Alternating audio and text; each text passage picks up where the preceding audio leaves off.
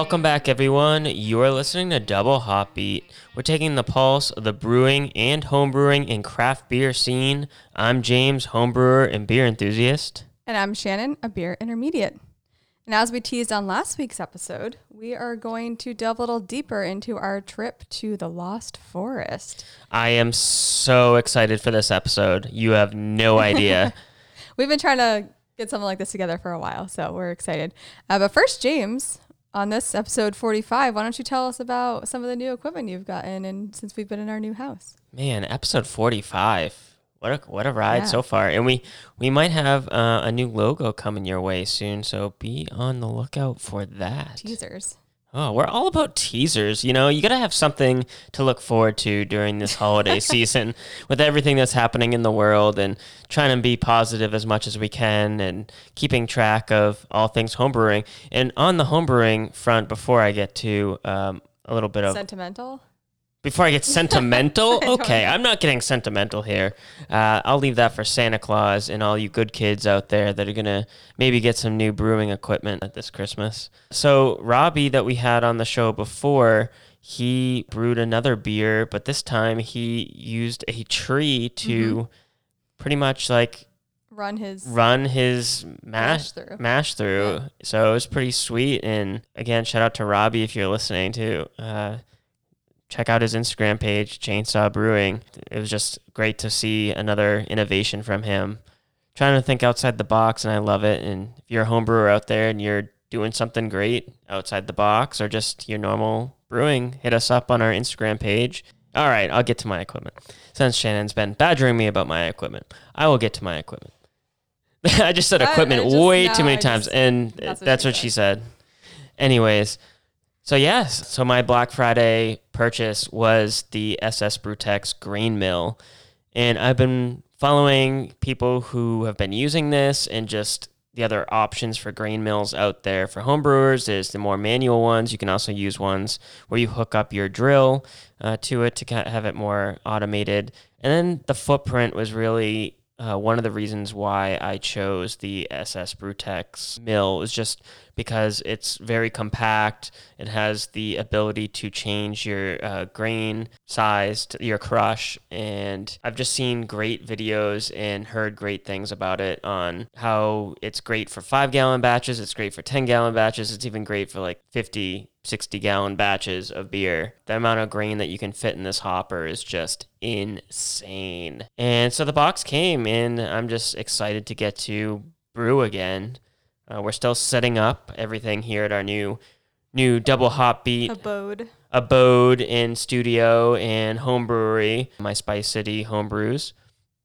And yeah, it's coming along great. The electrical's all set up, ready to go. Got all my fermenters and everything all down there now, and just waiting on a couple more things to develop. And I think I'll be running on my Grainfather first for any potential new systems arrive or do not arrive. We will see, but you know how it goes this season. You work with what you got, and you just make some great beer, and I'm excited to do it again and share with you my brewing experience like you guys have with me. So thank you to all those listeners out there, both in the United States and abroad. We've now hit almost every single state in the United States. And we're in Sweden, we're in Japan, we're in Russia, Germany, Denmark, where else? Great Britain. There's a lot of places that I'm like, wow, like you're listening to a craft beer podcast. I love it. Shout out. Welcome. You found us on everywhere where you can find podcasts, as Shannon would say. Yes. Well, thank you, James, for that update on your home brewing. But wow, what a rant that was.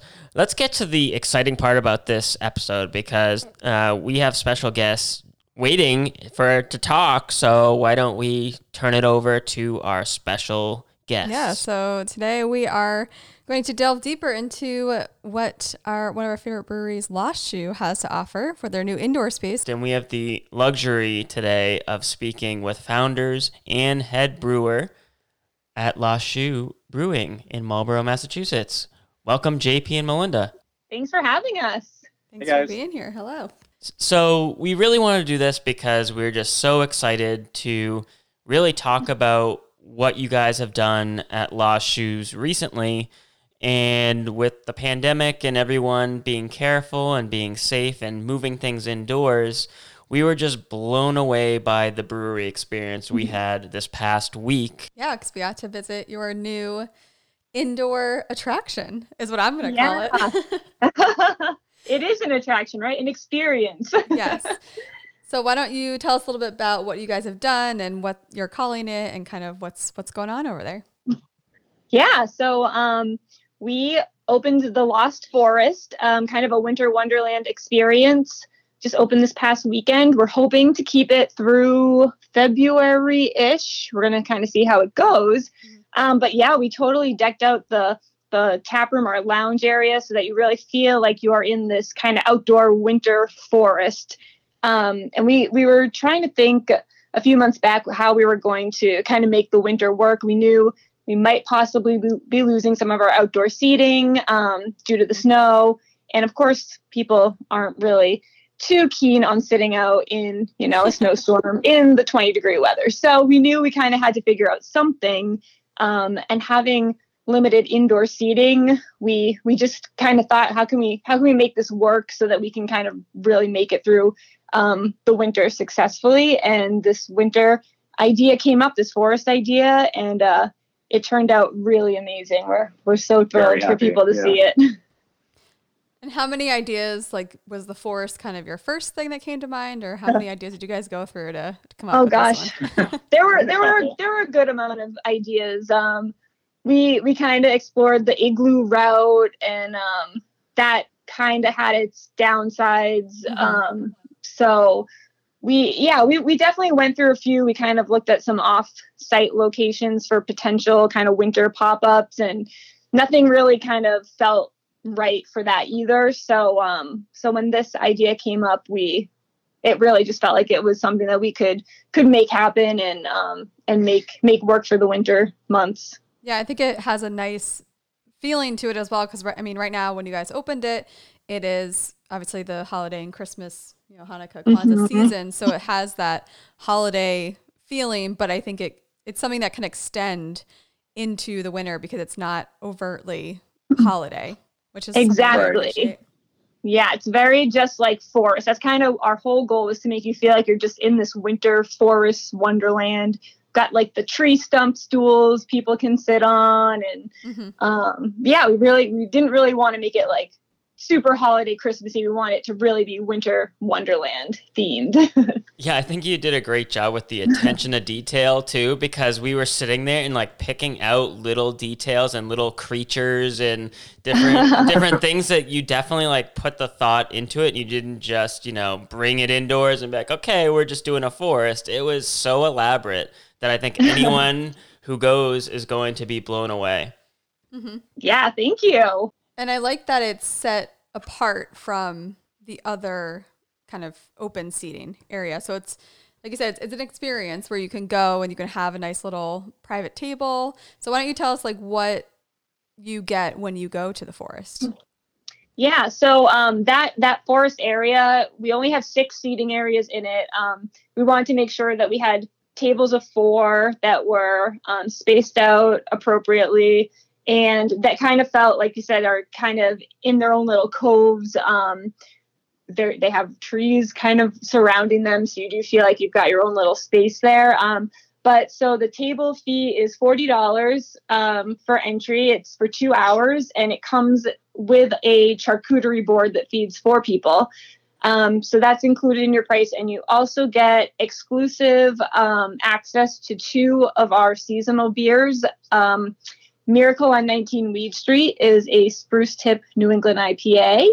And Say Goodnight Kevin is our Imperial Stout, kind of like a s'mores stout, over 13%. So it's a big beer, but it comes served with a chocolate graham cracker rim and a toasted marshmallow on top. It's quite fun.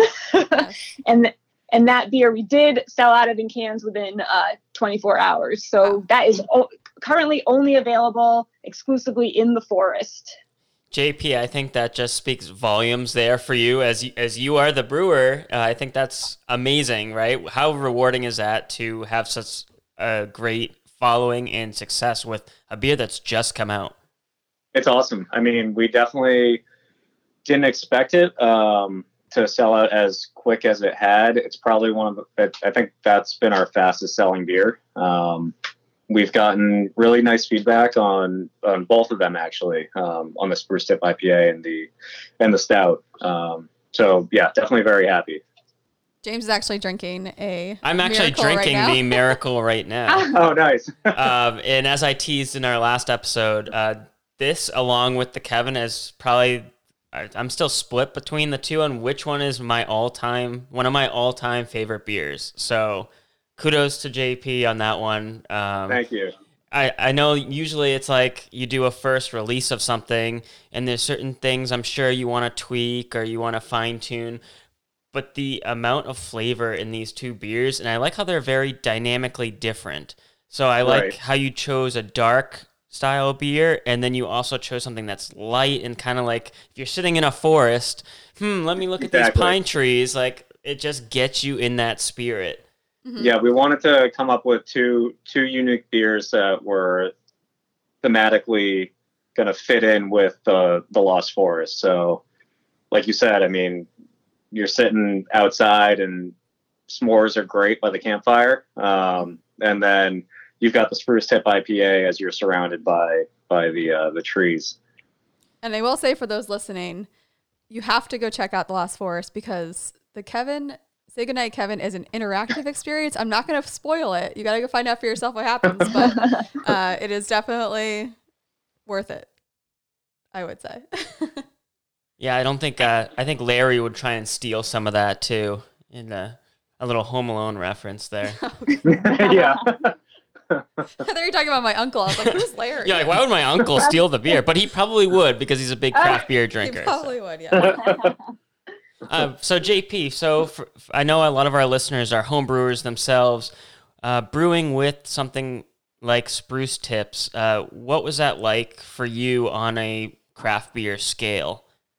So I used the base beer is a New England IPA. So I used the spruce as I would hops. So I added the Spruce Tips into the whirlpool. And then right before packaging, I dry hopped with the Spruce Tips. So it was pretty similar to my hopping regimen. I used about a third in the whirlpool and then the other 2/3 in the dry hop. And then on the flip side for the Kevin, the Imperial Stout, how do you approach stouts of that alcohol percentage where you don't actually, the alcohol's not overpowering in it? Like I did not feel like, oh my God, I'm going to die drinking this beer. It was just a pleasant, like very smooth. I think probably the malts have a big part of that. And what would you say is the biggest thing when you're making a big beer such as that Imperial Stout? I think temperature control and then just having healthy yeast. The yeast is what's going to push off a lot of those like really strong alcohol flavors that you don't want in something that is 10% or higher. So it's really just control over the fermentation and making sure that the yeast is happy. Now, whose idea was it to have marshmallow involved in some way with the beer? Was that you, JP, or did Melinda have a little thing to say about that? So I think in terms of the beer itself, having marshmallow in it, going with the s'mores theme was probably more on my end, but Melinda was definitely the one who wanted to put the presentation. The presentation of it. I think it's great because the dynamic of, for those listeners, you guys are married as well. Yeah. So working together and, having your life outside of, the business, how do you kind of play off each other with, the brewing side and then as far as coffee goes as well? Because you guys have amazing coffee as well at La Chute that you guys do. Oh, thanks. Yeah, it's kind of nice because we both have skill sets that complement each other. Obviously, JP's the brewer, I'm the roaster. But flavor profiles and things like that are so similar between coffee and beer, tasting coffees and tasting beers or tasting malts or hops. just have such a similar process to them, and kind of fine tuning your palate for that. But outside of that, kind of more on the business end, I mean, JP's so creative, and he designs all of our labels. He does a lot of the kind of more marketing focused tasks for the business, whereas my kind of wheelhouse is more the accounting and finance and business side. That's what my background is in outside of coffee. So we kind of have skill sets that really do complement each other, which has really been helpful for running a business. So I have to ask, when you're making the coffee and JP's making the beer, are there times where you're like, what are you doing over there? Well, I'm making the beer. Well, I'm making the coffee. Who's gonna be here later tonight? I don't know. Definitely happens sometimes. I think our production space is not huge. It's very efficient. It works for exactly what we want it to be working for. But it can get tight at times. So there's days when I go to roast coffee and we've got barrels of spent grain that are getting ready to be picked up by the farmers. So it gets a little tight, and we're very efficient with our space. So not only are you guys efficient with the space and sustainability, but you also give back to the community a lot, which we really love being in the Marlboro area. I think it's just great that you provide, that community experience for people, and especially in a pandemic, you want to do things as safely as possible and to make sure that people don't have to be afraid to go to your business. So do you want to kind of talk about, just very briefly, maybe some of the safety protocols that you've put in place, cleaning practices, just so people can understand, as a craft brewery, what you guys on your side are doing to keep us safe?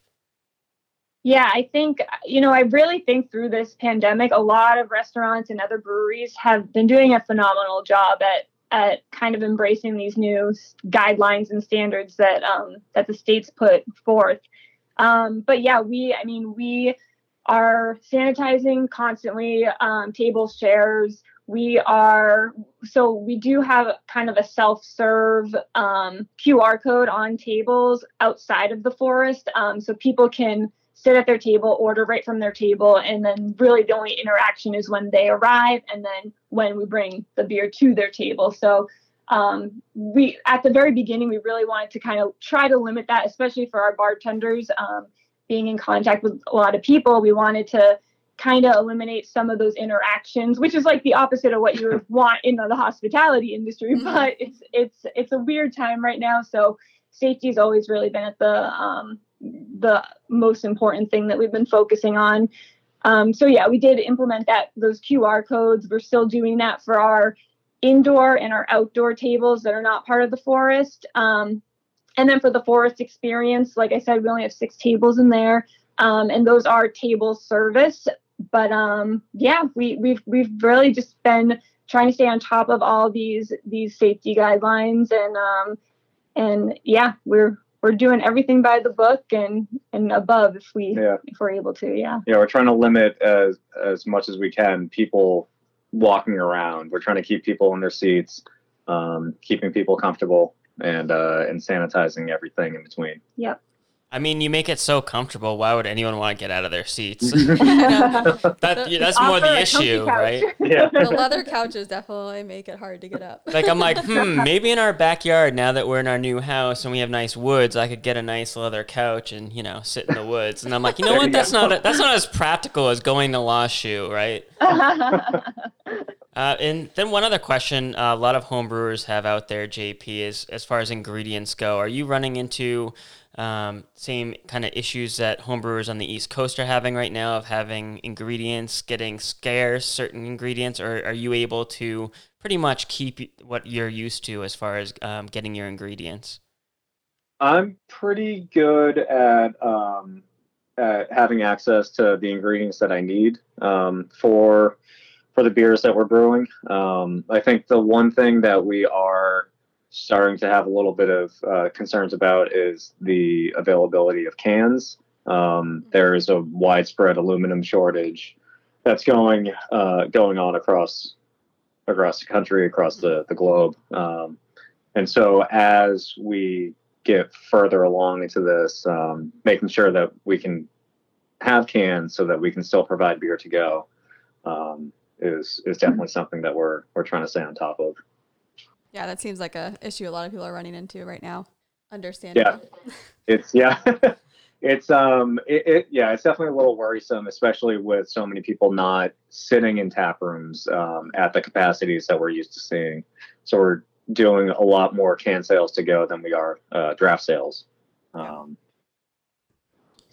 mean, that's good because then you can create more can art too once you do have the cans. So exactly. Yep. And then one other thing I want to mention is just not only your drafts, at your establishment, but also the cans to go. But you've also recently done something unique, I think, for craft breweries in our area with beer service, beer delivery. Can you kind of give us a little bit about what kind of service you're offering? Yeah, so we have an online store where we can ship our coffee and merch from, and then we have a separate online store you can access from our main website that you can order beer anywhere, and we'll deliver anywhere in the state of Massachusetts. It's through UPS. They're really the only ones that we can legally sell and ship beer through. So, you can order right on our website. We are doing it a case at a time. So you have to order a full case of beer and we'll ship it right to your front door. You do have to be 21 plus to sign for it, of course. But yeah, so we did get into the shipping game in the past month, shipping beer, coffee, merchandise. And we're still doing our grab and go. You can order online, coffee or cans to go. Pick up in the tap room. We're also doing curbside still, so you can just select curbside and we will run your order out to you. Great. The beer shipment sounds like a great holiday gift for those looking for ideas. Absolutely. Wink, wink, yep. Nudge, nudge, Shannon, maybe. And it does ship. It ships next day, so you can order it and it will be on your doorstep the very next day. They do come in very nice whale pod shippers as well that are very much reusable. So you can then ship to others. Should you choose. I was like, is she going to go there? Is she going to go there? Well, she went there. All right, fair enough. You read all of our minds and all the listeners' minds on that statement. Within so that's Massachusetts. Great. Within Massachusetts, of course. Of course. Well, before we wrap up, do you want to share where the listeners can find you, your social media, website, etc.? Yeah. They can find us in person at 19 Weed Street in downtown Marlboro. We are parallel to Main Street. We are right next to City Hall, and we have a nice big parking garage right in front. And then yes, definitely. And then digitally, they can find us at LostShoeBrews.com, as well as Lost Shoe Brews on Instagram, Twitter, and Facebook. Great. Well, I want to thank you guys so much for coming on the show. We've been talking about this for probably since you guys opened on let's get these guys on our show. And so, this show's just for you guys. So we want to say cheers. Thanks for the great beers and the brewery experience in these tough times. And hope you guys stay healthy. Thank you. Likewise. Same to you. And thanks for having us on. Yes, thank you. Well, thanks again to Melinda and JP for joining us. Really appreciated that. And before we wrap up today's episode, I just want to say, or we want to say, I guess not just we me, want to say, we want to say Happy Hanukkah to everyone out there who is celebrating Hanukkah this week. Yeah, we hope you have a good holiday season and hopefully get some cheer in these dark, dark times. Yes, so happy Hanukkah. Thank you for listening to this week's episode of Double Hop Beat. If you want to continue this brewing session, you can find us on our social media outlets at Double Hop Beat Podcast. If you're a home brewer and want to come on our show or share your home brewing experience with us, hit us up on our Instagram page, Double Hop Beat Podcast, or you can email us at doublehopbeat@gmail.com. Yes, and if you would be so kind, please go and rate and review us on iTunes or Spotify. That really helps us get new listeners, so we'd appreciate it. And cheers to everybody with a special craft beer home brew. And this has been Double Hop Beat. Catch you on the brew side.